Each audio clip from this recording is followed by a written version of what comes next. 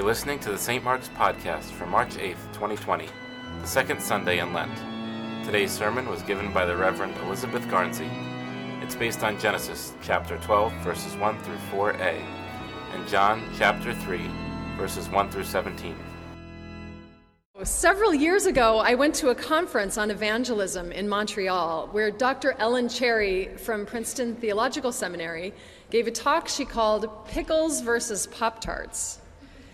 And in it, she addressed two commonly held theories of salvation. One of them is considered a participation theory. It's a more Trinitarian notion of how God draws us in and brings us into our salvation, in which the person being saved is invited into the participation of the very life of God with the Father and the Son and the Holy Spirit. This theory envisions a slow God. Like pickles, our salvation takes place over time as a process, as God transforms us. We might say we are saved again and again throughout our lives. The second theology is commonly called the atonement theory of salvation, which is more cross, maybe more Christocentric than Trinitarian, and it rests upon the idea of substitution, the substitution of Christ's death for the death sinners deserve. This way envisions a fast God. Like Pop-Tarts, we are justified by God and sanctified just once and for all. If anyone ever asks you, when were you saved? You can be sure that they're coming from that theological place. Both of these ideas can be backed up with scripture references, and both are part of long Christian traditions. One has become more associated with Catholic teaching, and the other is more aligned with Protestant teaching. Now, I loved my systematic theology classes as much as any other classes I took during my master's program. Doing systematic theology is like a spiritual exercise. There are no right or wrong answers. The trick is to come up with a model that hangs together with coherence and also rings true when put through the filters of Scripture and experience. I just got a nod from Justin, so I think I'm okay so far. Personally, I've never been a naturally systematic thinker, much to my frustration, and I never could accept not either of these theories wholesale, but I find resonance in elements of both. I suppose that's why I'm drawn to the Anglo-Catholic tradition, Queen Elizabeth I's middle way that kept Catholics and Protestants together through the Reformation. In modern parlance, I'm like a character in a New Yorker cartoon that came out in the heyday of Brooklyn's hipster gentrification. In the cartoon, a guy says to the hot dog vendor, "I want something fast, hot, and artisanal." I want to see results now from something that should take a long time. I know I'm a long way from being fully transformed in terms of my life imitating the life of Jesus. But I also experience no anxiety that God doesn't love me or that I am not God's child now and for all eternity, no matter how many ways I screw up. I guess you could call me a pickled Pop-Tart. Maybe this is why I'm so drawn to the formal, highly traditional, and reverential nature of our liturgical church. Its seasons and rhythms have something to offer that is in short supply in our culture at large, namely patience. Patience to spend a whole 5 weeks in a season with no flowers and no alleluias, narrowing our focus to self-reflection and amendment of life.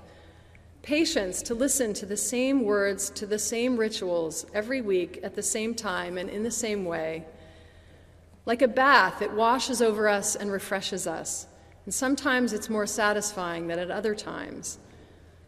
And moreover, our tradition has patience with my own slow understanding of faith over time.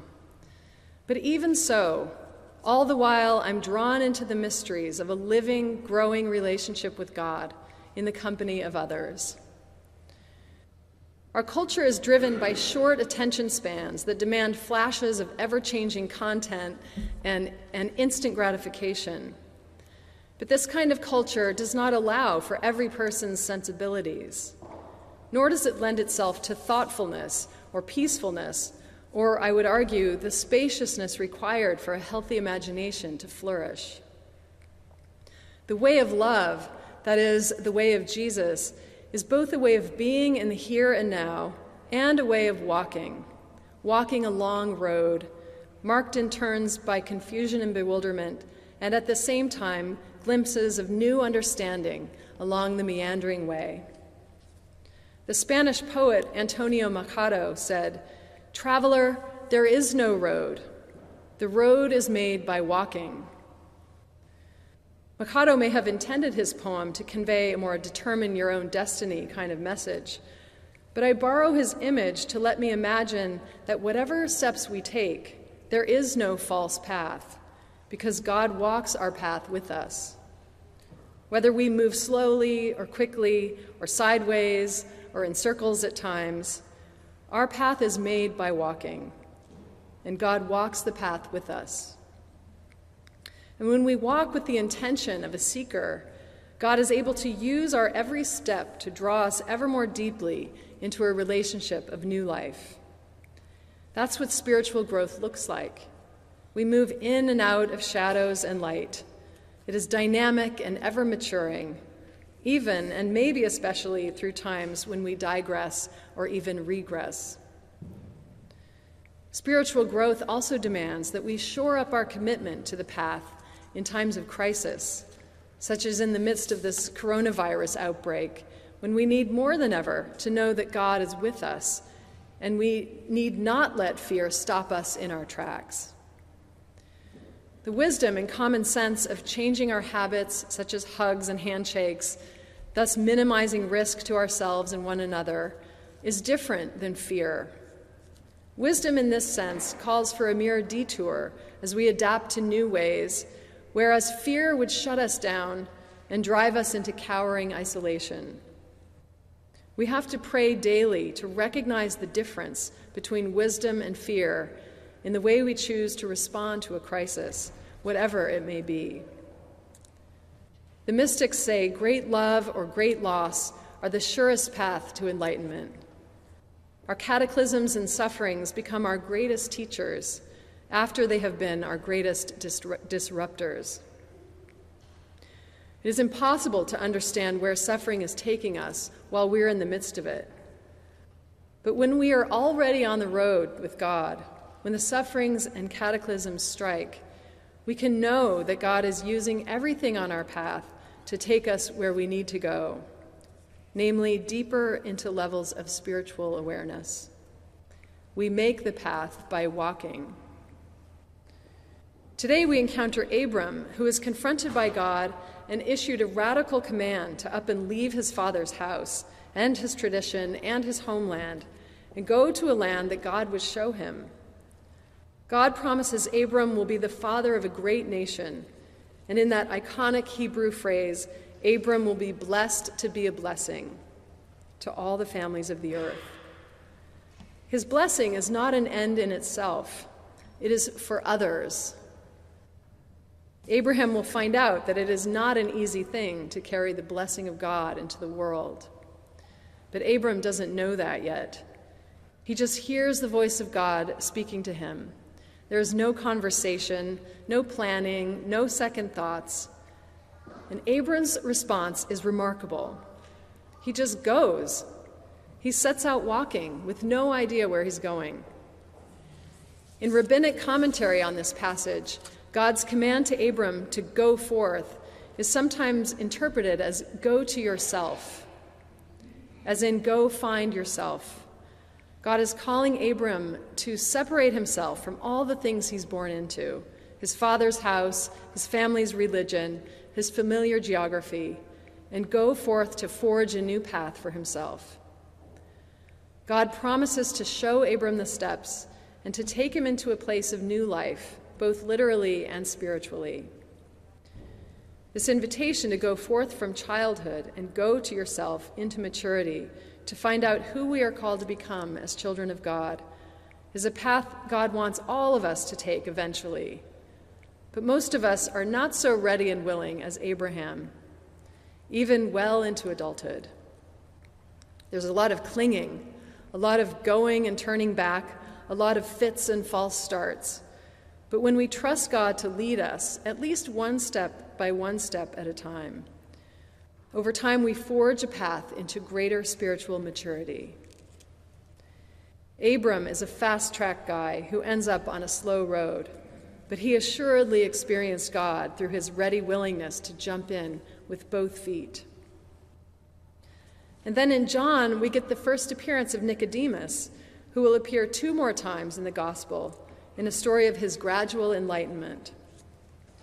In this first scene of his slowly unfolding story, Nicodemus is seriously interested in Jesus, but he hopes his friends won't find out about it. So he comes to Jesus at night, in secret.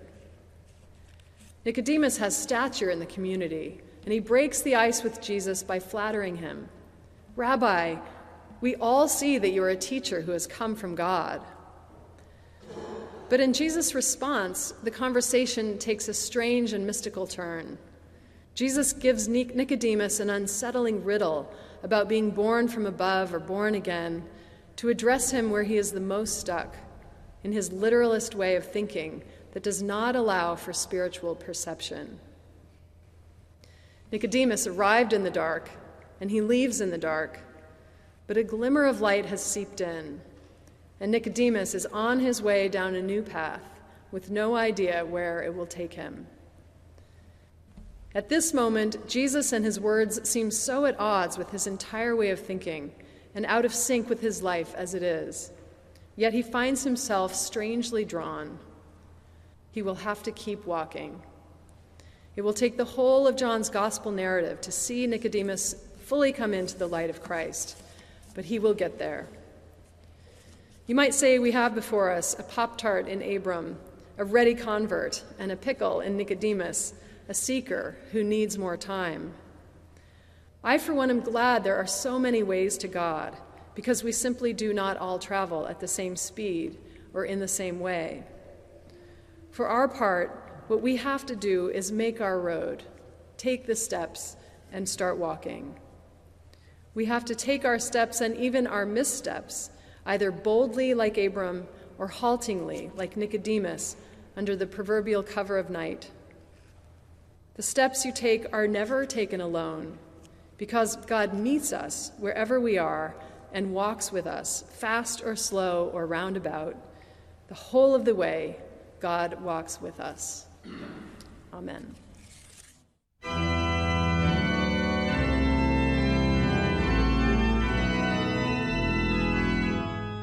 You can find more sermons on our website at www.stmarksnewcanaan.org.